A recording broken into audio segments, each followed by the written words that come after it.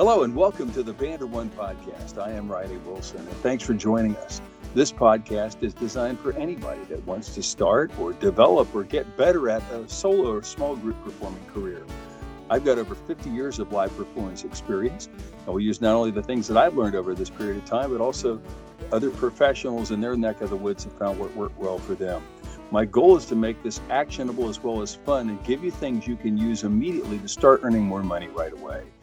Once again, welcome my old buddy, Mike Swinarski. Mike, once again, welcome. Hello. Thank you for having me. So let's circle back around. One of the things that we've talked about on this podcast so far was your background and playing different instruments. One of the things I'd like to ask you about, because obviously you're still, besides having your daytime job, you're still working at several different types of groups at a time. Are there any periods of time that you go, you know what, I just want to focus on doing this band or just this kind of gig, or I just want to work solo, or I just want to do band stuff? You still are equivalent of the musical short order cook. Does this ever get tiring? Well, yes and no. I have focused more recently on the band, and I still do the odd, because I still have things that were booked from a long time ago for that are solo things, and I honor those commitments. But most of what I do right now is working with the Back Porch Band, which is a band here in Central Florida, which is a really fantastic group of guys, and I gotta give a shout out to them. It's really kind of an interesting story how that band came together. They're two best friends, Jersey Jim DeFabio and Mark Alexander. Two guys, round about my age. Jim's a little bit older. Mark's about the same age as me. Just had always wanted to be in a band, and they didn't play instruments. And they just decided, in their 50s and 60s, I'm going to learn bass, I'm going to learn drums, and we're going to put a band together. And they did it. And that's incredible. It is incredible. And, we have quite a following. And, we do, country line dancing nights.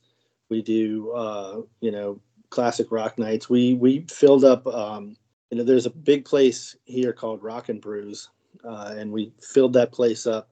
Yes, we've got one over here recently. In the Colony, which is the town right next to where we live in Frisco. And they basically do a large classic rock band. So you're playing that one there in the Orlando area. Yep, playing the one in Kissimmee, and we're playing. We're really excited because we have a gig coming up on the 13th at a big resort close by here called Balmoral. And I've heard of that. Big stage, and we're going to be playing there. And then we also can break up into pieces and play with us as few as two, like myself and Ryan, the other guitar player, will do a duo, or three. We're going to be playing at a local Shriners Hall for a lot of their events coming up in the spring.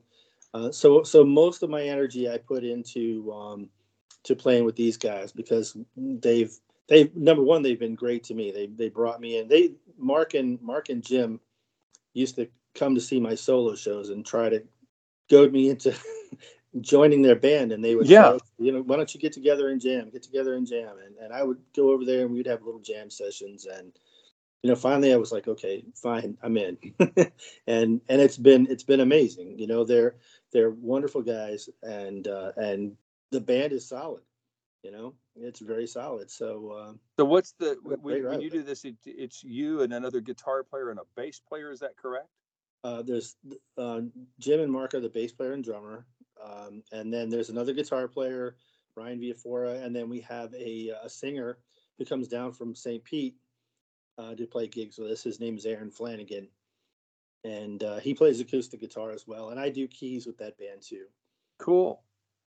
I think one of the things that's most fascinating to me about both of these interviews is that, number one, you've been playing music since you were a small child. Number two, you've been gigging since before you had a driver's license, which is pretty amazing. My first gig was in a prison, actually.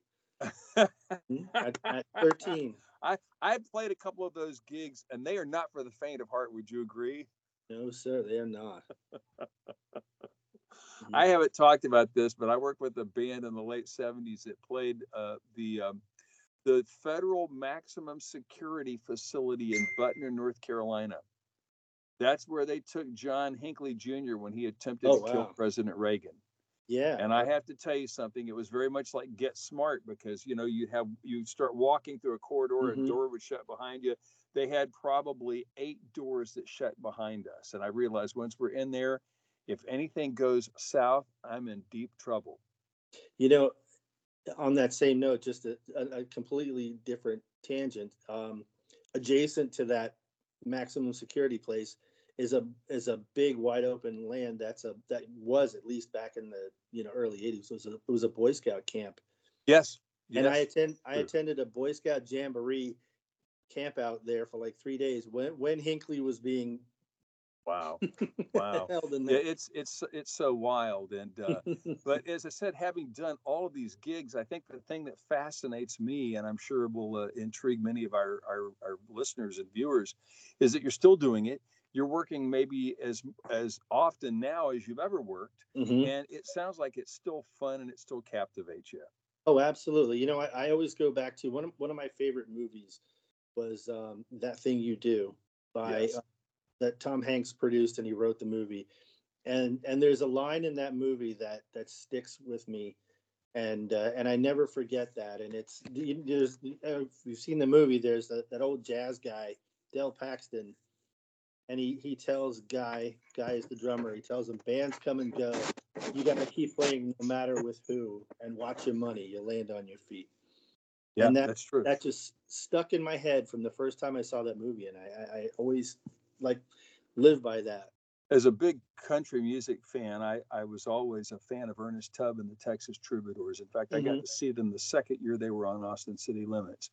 We got to open for E.T. at a club south of Raleigh called 401 Opry House. You may have remembered it. It actually burned to the ground probably about 5 years after I was there. But I remember got to play for him, or got to open for him and meet his band and go in his bus, which is a thrill. And I remember seeing E.T. do a show probably within the last year of his life, and he wasn't in good health. But I think it was Jack, what was his name? The guy that recorded There Goes My Everything. He said, Ernest is going to die in the back of that damned bus. And he almost did, but Ernest did what he loved to do. He loved to play and sing for people and entertain people. And I think that most of us that have been doing this for any length of time still do it as long as we can. I've had some issues with a hip and a knee recently, so I've had to be seated on some of my gigs.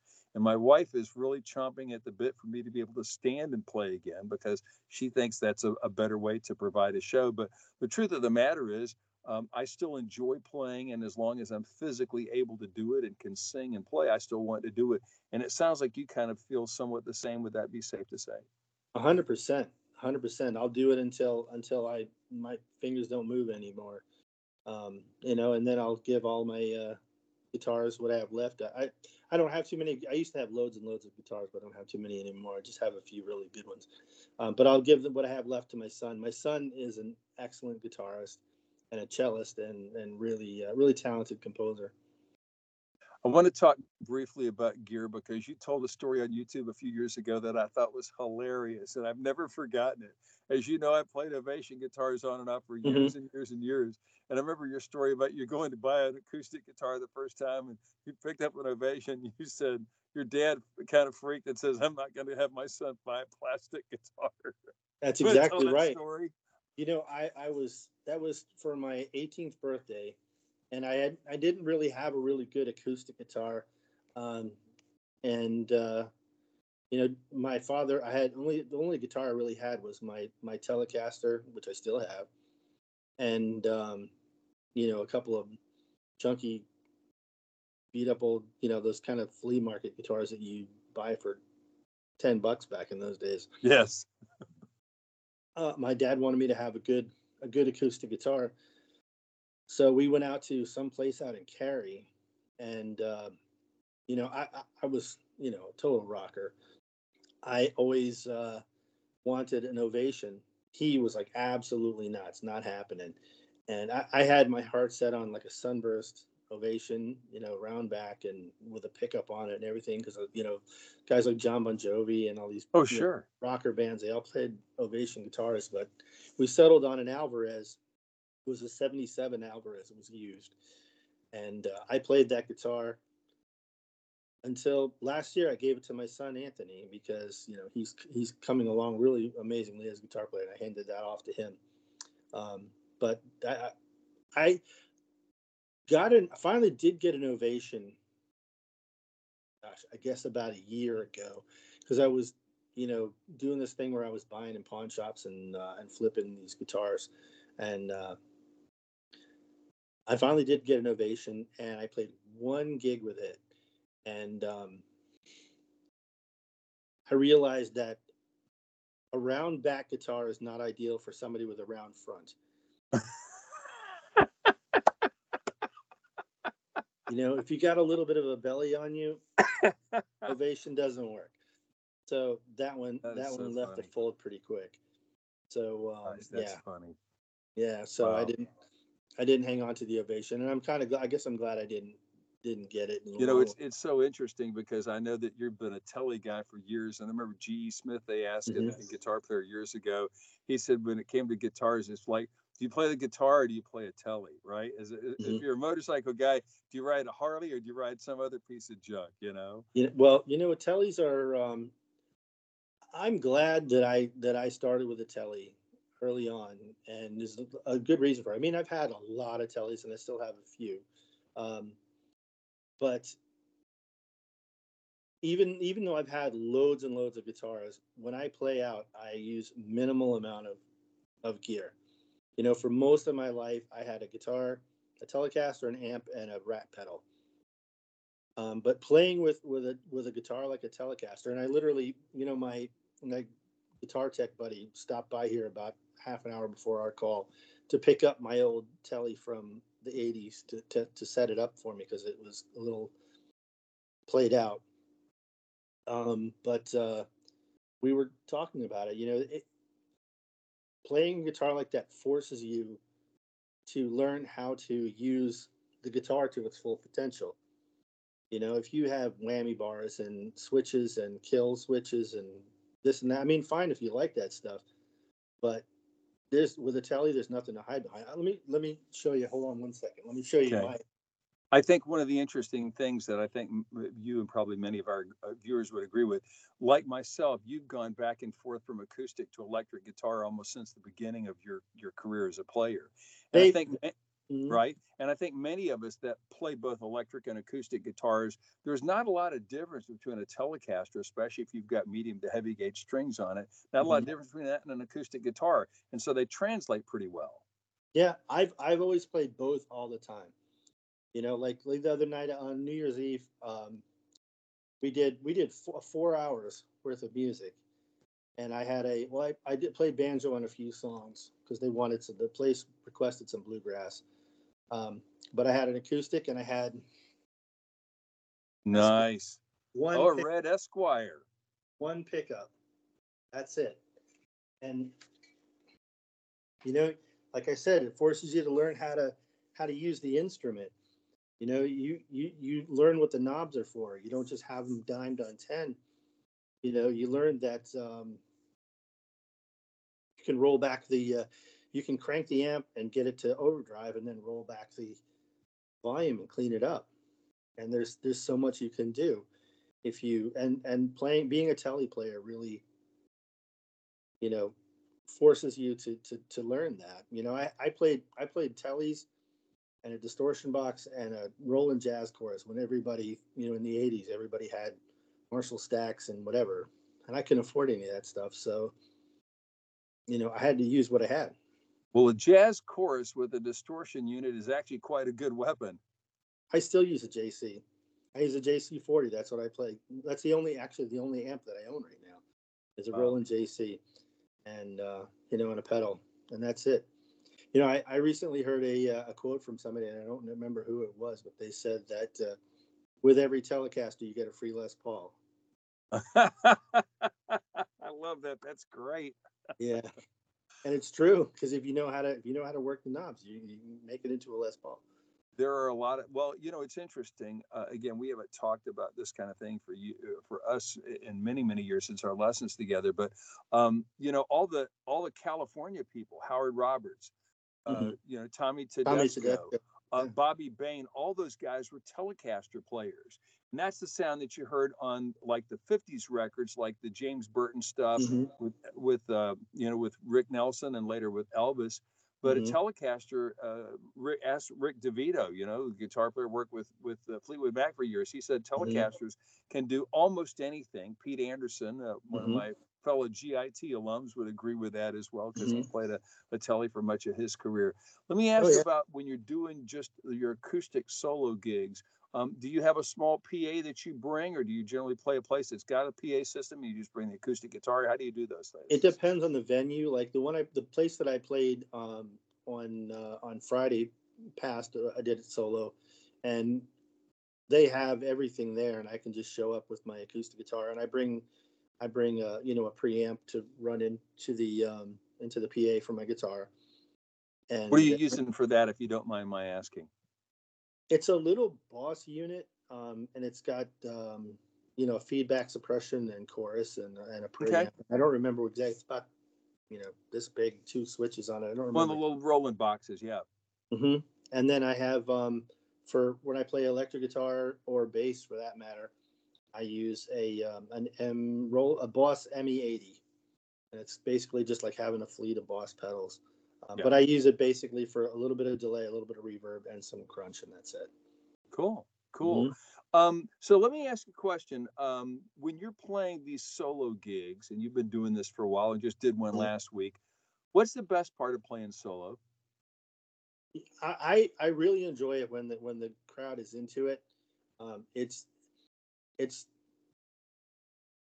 it can be daunting, and you gotta go in there with the mindset that especially in a place like the one I played on Friday, people are eating, so they're not paying attention to you necessarily. So you can't take it personally when they don't go crazy after every song. But when you're playing a place where the crowd is into it, and they're singing along. The other night I was playing.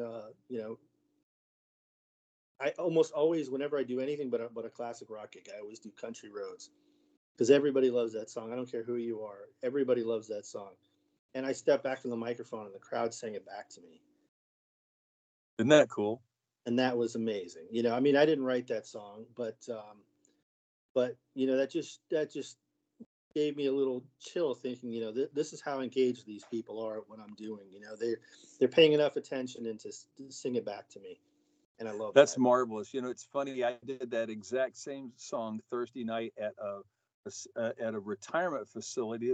Place was packed, 150 Hmm. people, Hmm. and so they were all into it and loving it as well. In fact, John Dusseldorf was originally from Fort Worth, so I thought that was kind of appropriate. Hmm. But yeah, when you get the crowd into it, that's the best part. What's Hmm. the most daunting part?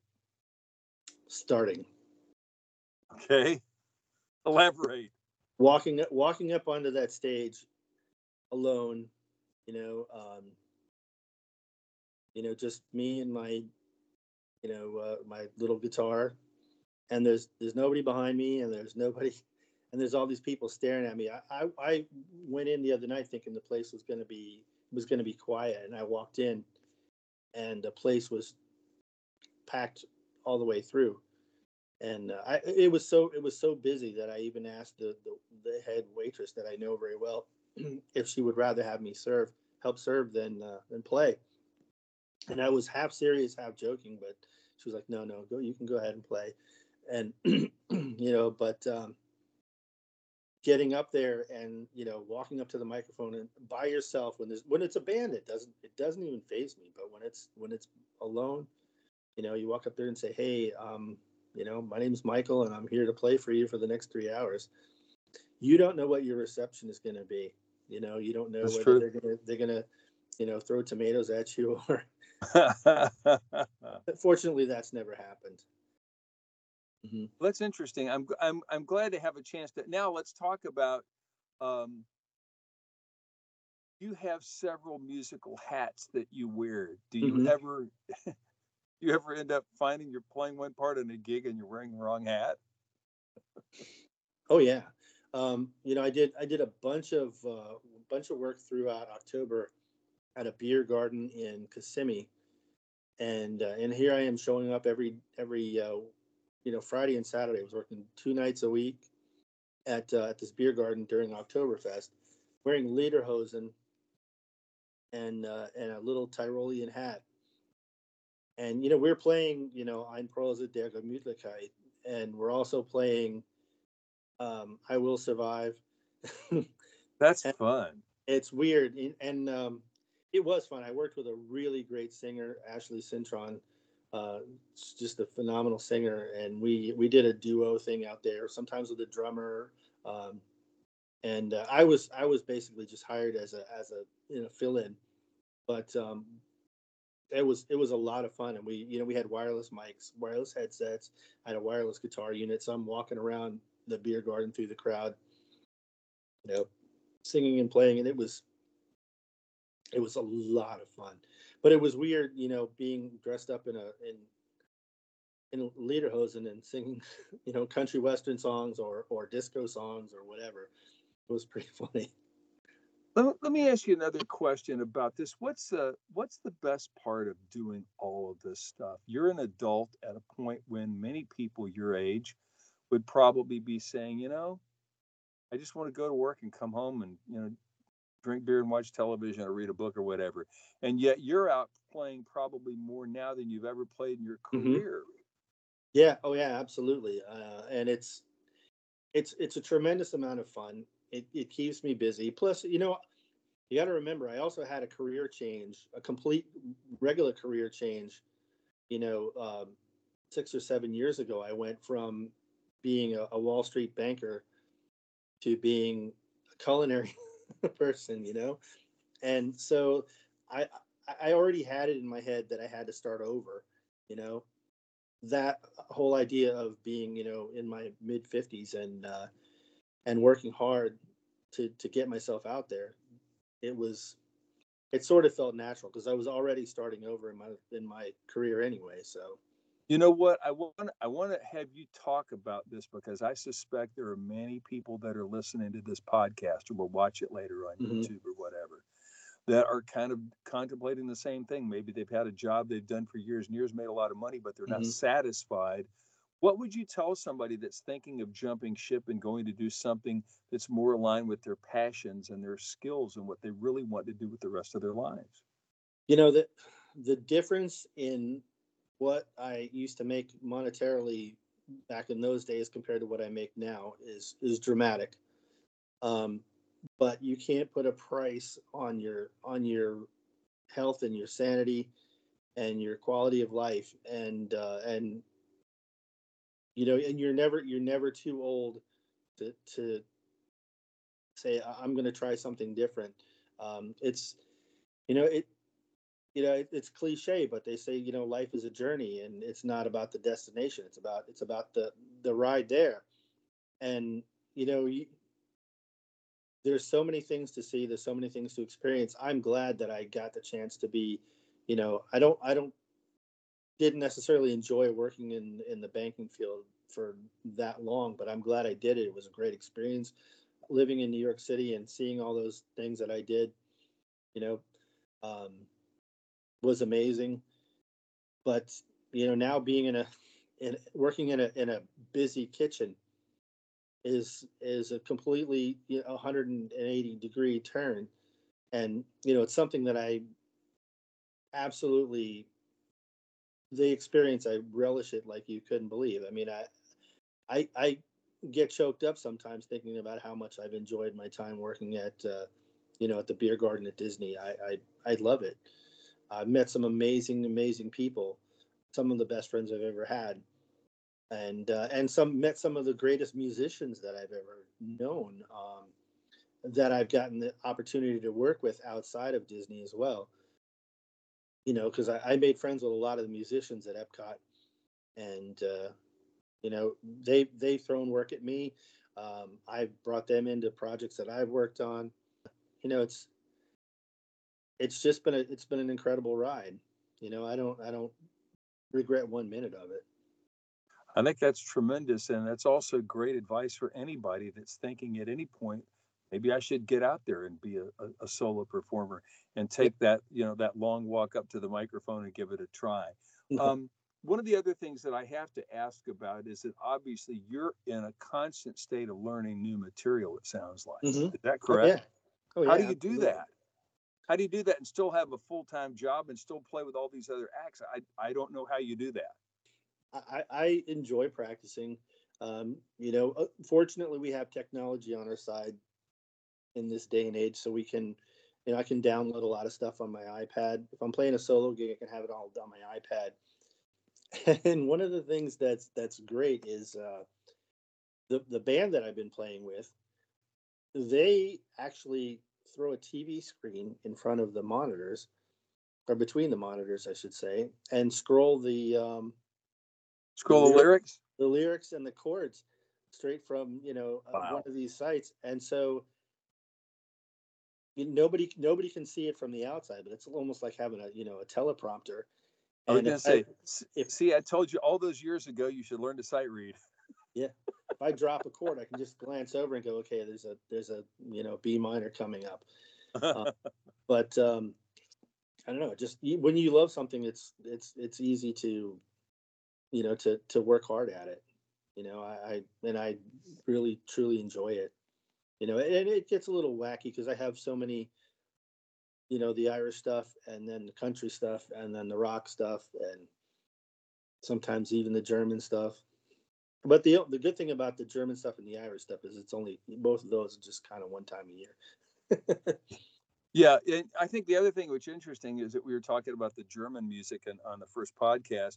When I did the gigs in Southern California in the early '80s at Alpine Village, it was like one chord, five chord, one chord, five chord, and occasionally you throw a four chord in there, and it seemed really Hmm. arbitrary to me. But after a while, I realized, wait a minute, this is country and Eastern. It is. It's very country. And Irish music is a very very similar as well. It's just Yeah, a different yeah. meter. That's all. It's all music. Really is.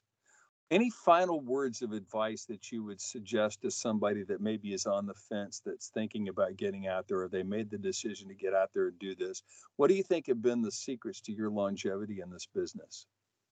Well, like I said, my talent is being a fan. And you got to be a fan first. You have to love music, and want to be a part of it. It's the desire to participate. It's like rock and roll fantasy camp or fantasy football or anything like that. I have long given up any kind of disdain for people that make fun of me for being a middle-aged guy getting out and playing in bars and going, oh, he's just trying to be a rock. I'm not trying to be a rock star. I know that ship has sailed.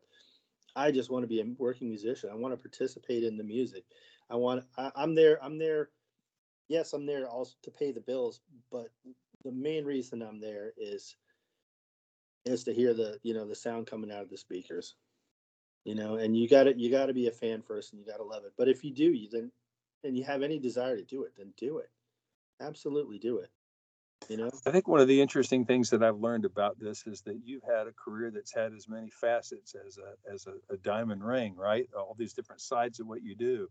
And I think the thing that also has impressed me is that you continue to polish all the different sides by all the different types of work that you do. Um, and obviously, it sounds like while New York and maybe North Carolina were places you could play some shows, that Central Florida agrees with you. Would you say that's correct? 100%. 100%. Wonderful. Hmm. That's Yeah, wonderful. I've lived in a lot of places, but I feel like Central Florida is the closest thing to a home that I've really ever had. And the music scene here is, despite what anybody says, it's great. It's what you make of it.